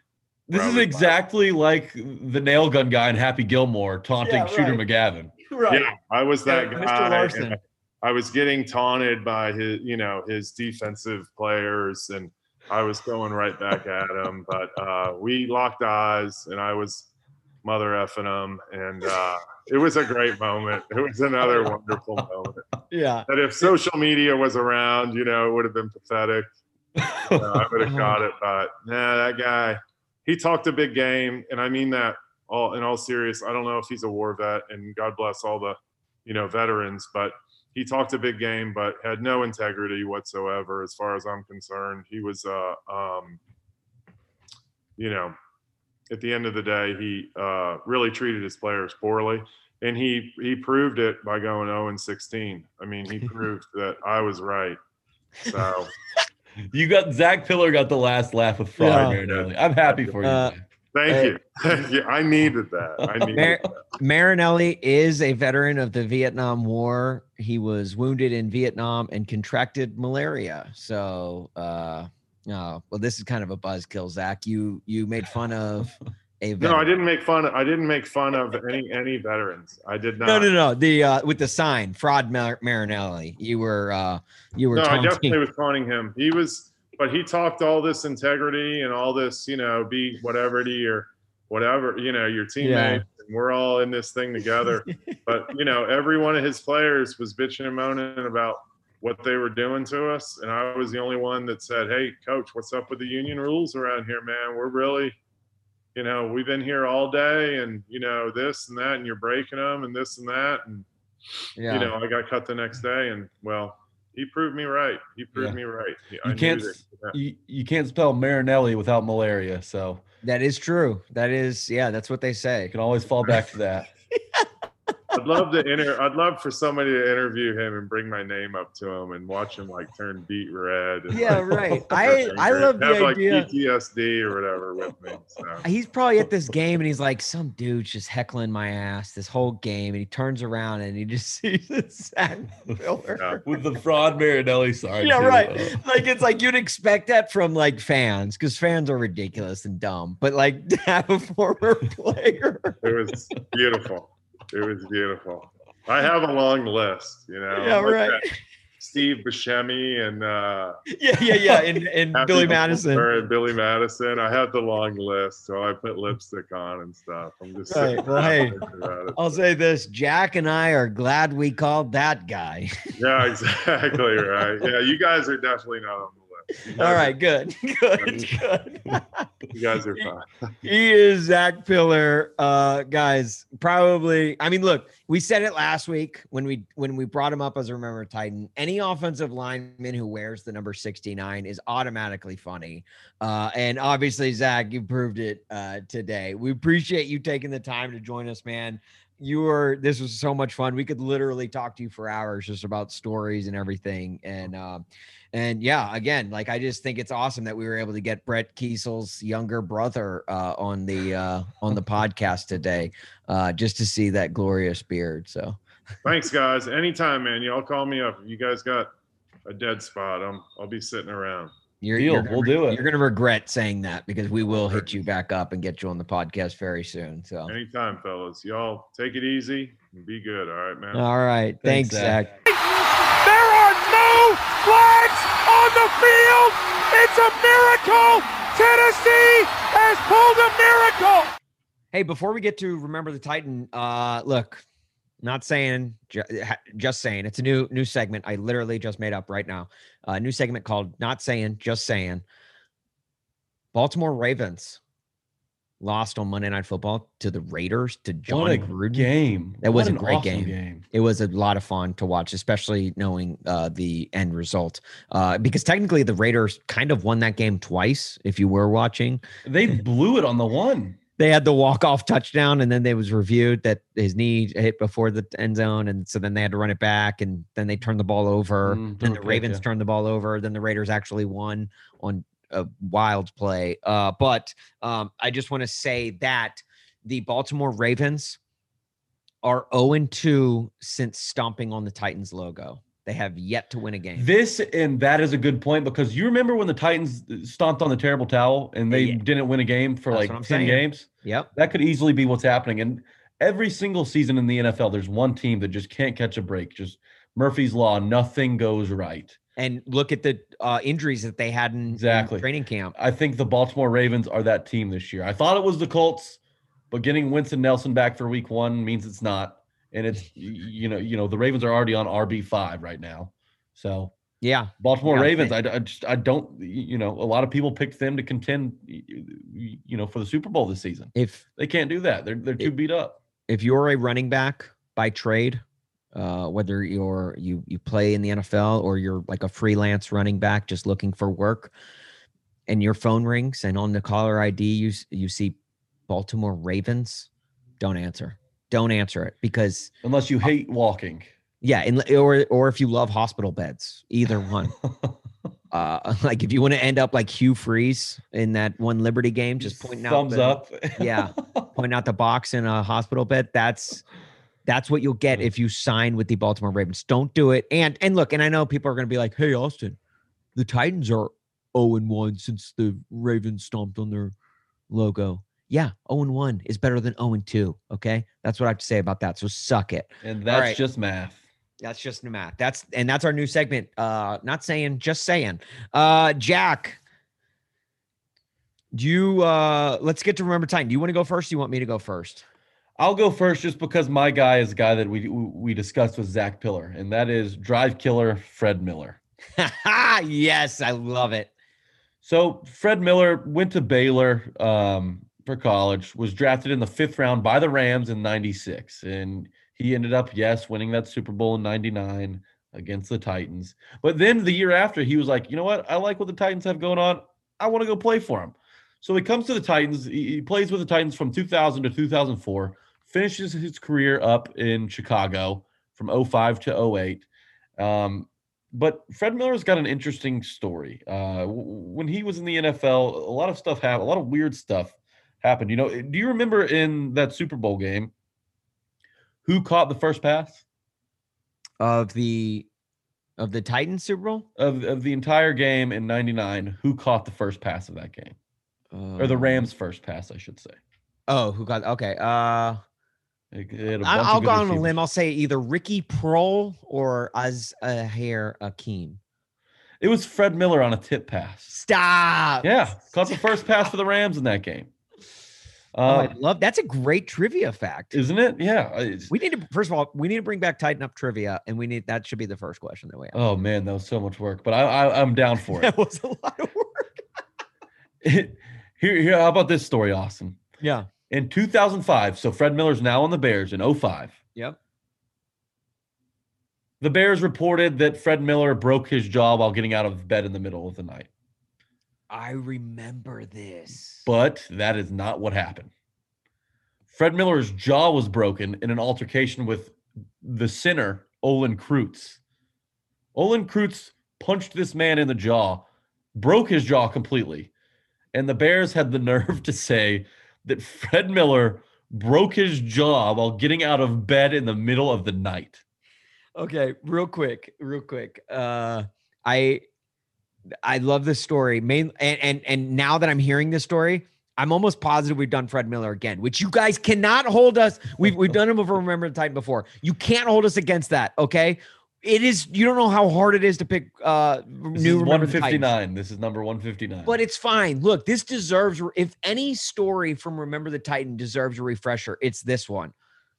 You break your jaw in an altercation at work.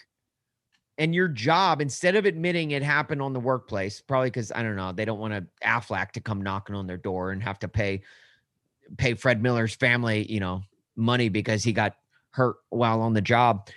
They instead say he did it. What was it? Getting out of bed? Getting out of bed. That dude, you want to talk about offensive linemen and buses?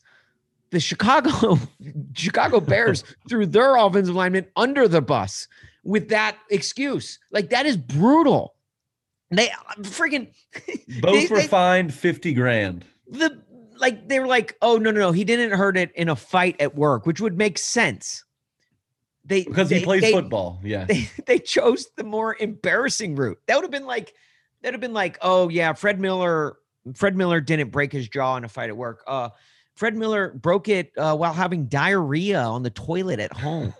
It's such a baseball injury, right? Like, doesn't every offseason one pitcher will slip in his shower and completely mess up his elbow or shoulder, or break his finger, or who was it a couple of years ago that was chopping food and cut his finger and had to miss significant time. I forget who that pitcher was. Trevor Bauer, sorry to bring him up. Speaking of missing significant time. My gosh.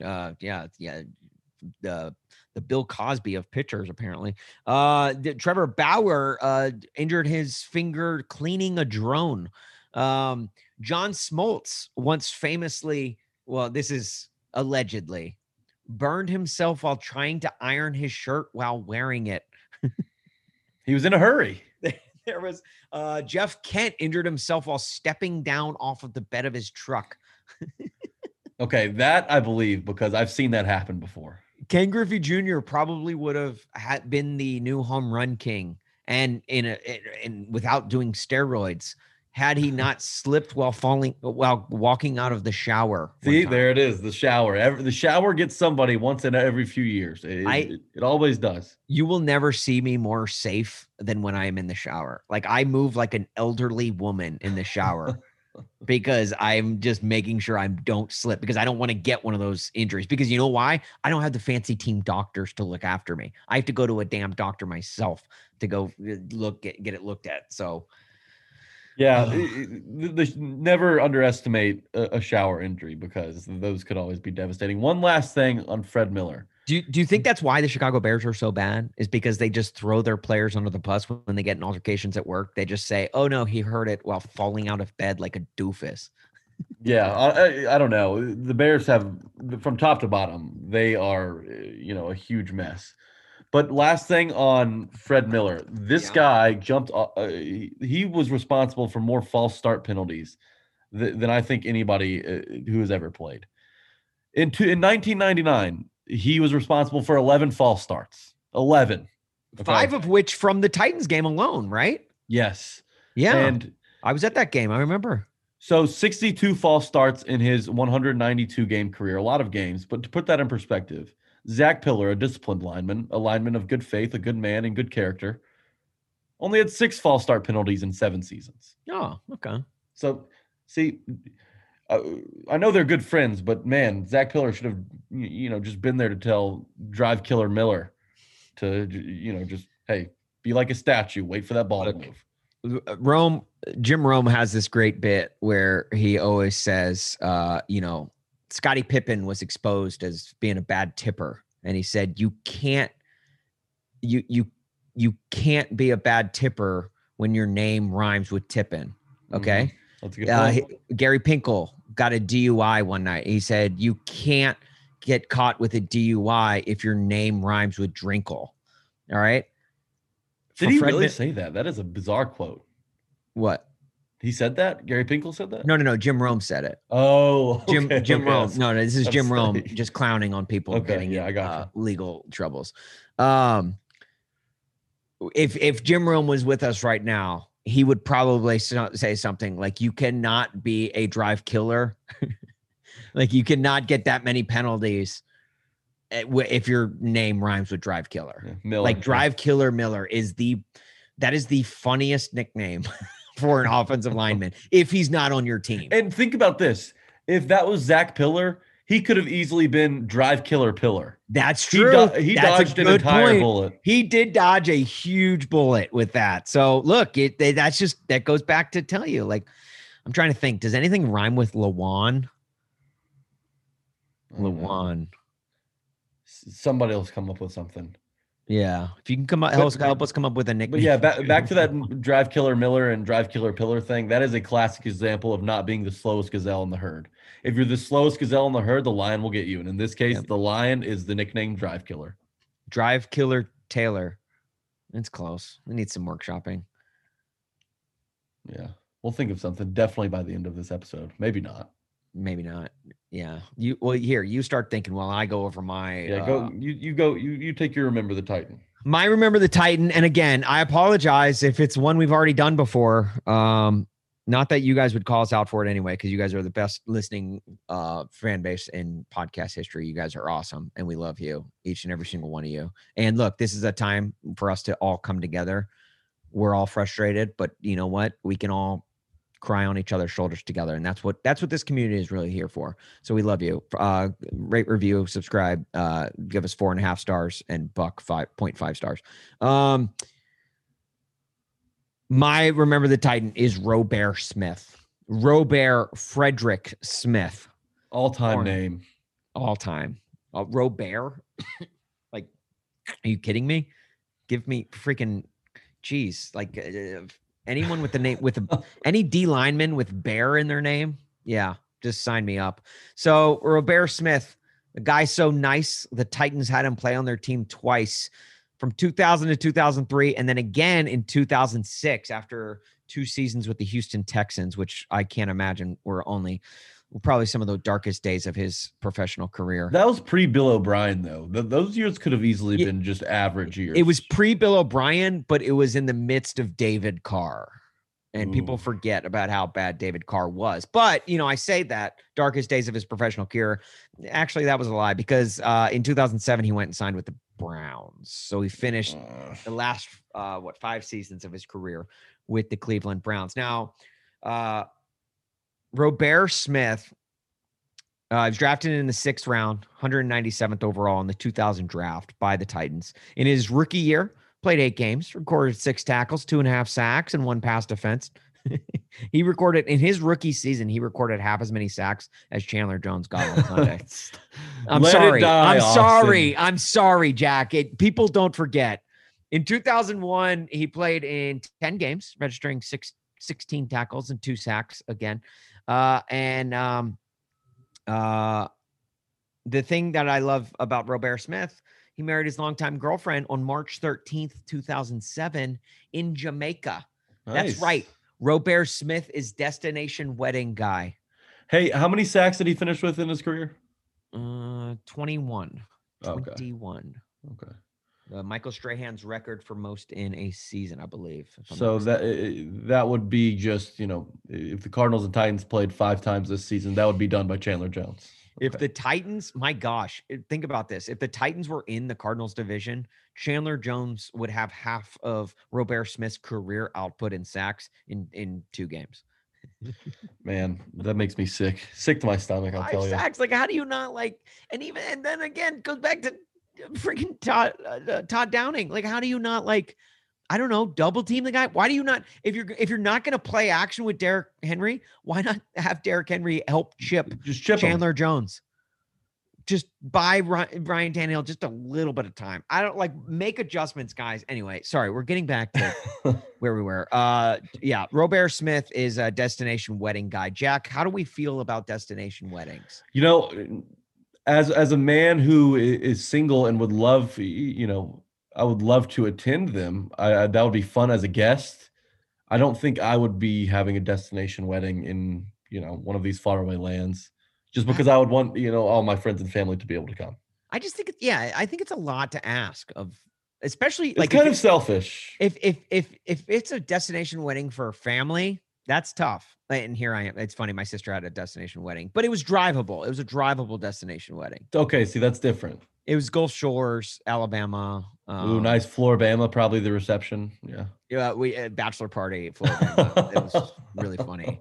I got hit on by a drunk cougar there. It was wild. And then I turned her down, and literally my best friend was with me, and then he got hit on by the drunk cougar. Like as we're walking out the door, we're trying to leave, and we're like, lady, look, we gotta go. She just wanted to hear yes that night. And she hit him with the exact same line she hit me with. Like as if I wasn't standing right there and hearing her. Like, what did what we have not mean anything to you, drunk lady? So yeah, I don't know. I just feel like the destination wedding, like it sucks the most if you're family and or in the wedding party, because you have no choice. You have to attend that thing. Yeah, your schedule is completely reliant upon what they have in plan for you. All the vacation days you accrued at work, they're going to that thing. Gone. You had great plans for that year. You know, maybe it was an anniversary trip, but nope, all going to the destination wedding. Now, to anyone listening to this right now that had a destination wedding, we're not talking about you. No, you guys are okay. Yours was great. I'm sure there was a reason behind it. Oh, I'm sure it's beautiful where you went, honestly. But to everyone who's not a Tupper that had a destination wedding, like, what the hell? Come on. Like, seriously? And destination wedding people are almost as bad as the regular wedding people who have their weddings on holiday weekends. What counts? Yes. Labor Day weekend, 4th of July weekend, Memorial Day weekend. Why? You're making people use their valuable weekend, 3-day weekend to go to your wedding. Yeah. Don't be the me guy. Don't be the look at me guy. But it's just your wedding. And again, you know? Any Tuppers who had them on those weekends, we're not talking about you. What do you constitute as a destination wedding? I mean, a plane ride. For me, a plane ride under 2 hours, I'll do. Oh, really? Okay. Under 2 hours, which I mean is pretty much like a bordering state, right? Yeah, right. Because you could, I guess, probably a bordering state, because if you didn't want to get married in Mississippi or Alabama and wanted to go, you know, up to beautiful Tennessee, then that's okay. We'll allow it. Right. But yeah, like we're talking like Miami. Yeah. I went to a wedding in Curacao one time. Okay, that qualifies 100%. But I will say, actually, now that I think back, that was actually a dope trip. That was fun. That was a nice. What country is Curacao? I think it's its own country. Oh, yeah. I think Andrew Jones is from Curacao. He is. Yeah. So is Kenley Jansen. It is partially owned by Dutch or no, Netherlands, the Netherlands. I thought it was a Netherlands thing. And I think America, I think they've kind of like share custody. Like Netherlands has it on, you know, every other weekend. Yeah. America has it. You know, they just split it. All right. That's we're getting to the point where the end of the podcast where we just get loopy and start talking. Where is Curacao? Yeah. It's 40 miles off of the coast of South America. I'm pretty sure it's in the Caribbean, but it's like real far south down there. Like it's close to the equator. 40 miles off the coast of Brazil, I want to say, if I'm not mistaken. I'll take your word for it. Great baseball down there. Incredible baseball though. And they've got like one big stadium where like a ton of really good dudes play. And that's where like literally anyone who played in Curacao, that's where they came from. Nice. Obviously. Great backstory. Good Curacao story to end. How did we get here? I honestly, Robert Smith got married in Jamaica, and here we are talking about baseball players from Curacao. The Tighten Up Podcast, everyone. Make sure you rate, review, and subscribe. Give us 4.5 stars, or actually leave a comment to make sure that when you give us 5 stars, that 4.5 of those go to the Tighten Up Podcast, and 0.5 of them go to Buck, because we share a podcast feed with him. We want people to know where the stars are going, and we appreciate literally Jack and I know I say this every week, but it's because I mean it every week. The community that we are building with this podcast, I am absolutely loving. Everyone on Twitter reacting, interacting with us on Sundays and throughout the week. You guys are awesome. Freaking love you guys. And we are building something special here with Titans fans. And when things suck, we will rally together and we will vent. We'll get it out of our system and we will move on to the next week, much like we're doing this week.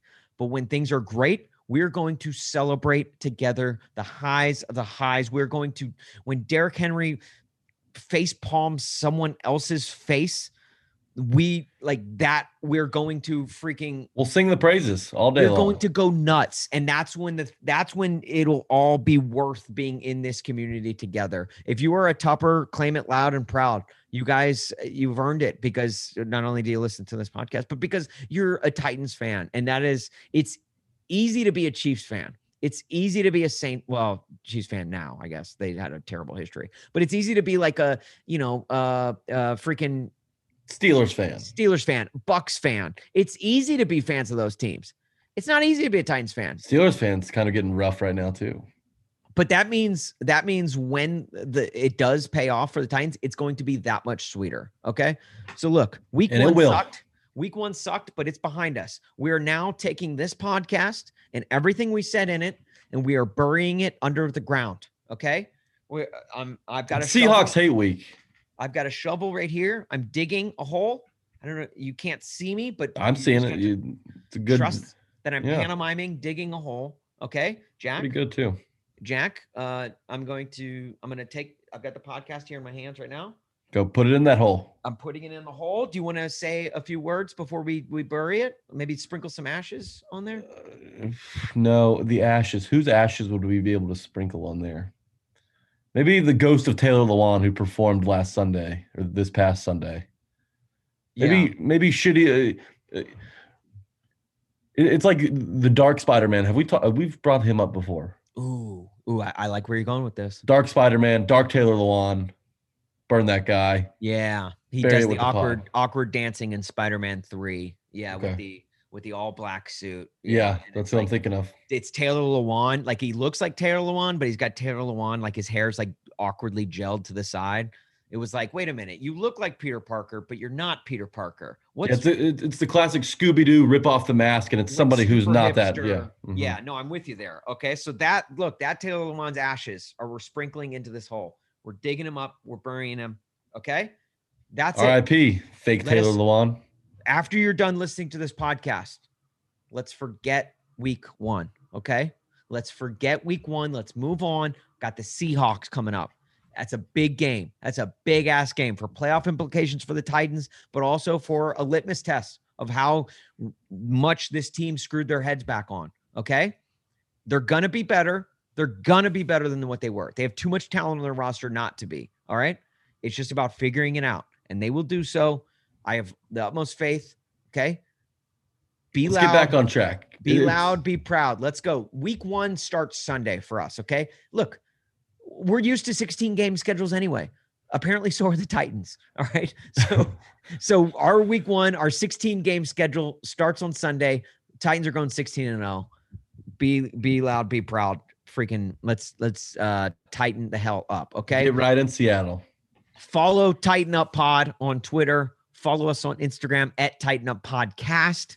Follow Jack on Twitter at Jack A. Gentry. You can follow myself. I'm at Austin Huff. Reach us on there. Look, you tweet us. We're going to tweet you back. We're not like those prudes that are like, we've got a podcast, so we're better than you. We're not. Everyone has a damn podcast, okay?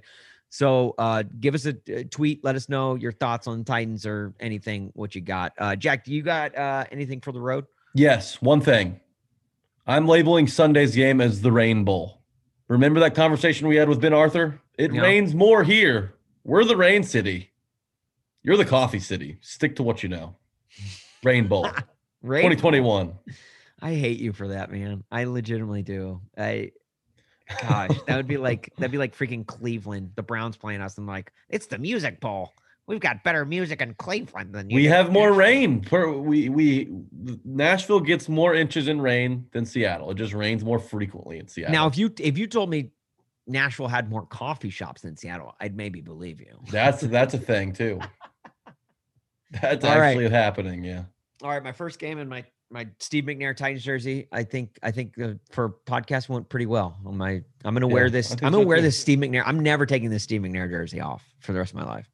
Well, you shouldn't. That should be tattooed onto you. Don't give me ideas that you don't want to see me pay up on. Titans, 2021 Rainbow champions. Let's go. Let's go. All right. With that all said, tighten up. They used to be the Oilers a long, long time ago when they played in the Houston Astrodome. They've gone from being spoilers to starting 6-0 since they moved to Tennessee to call it home. They had a Music City miracle to conquer Buffalo. Then they came within a yard of winning in the Super Bowl. They've had the same head coach leading all the way. That's one of many reasons that I'm loving how they play. They're the Tennessee Titans. They're the Tennessee Titans. They'll keep on fighting all the way.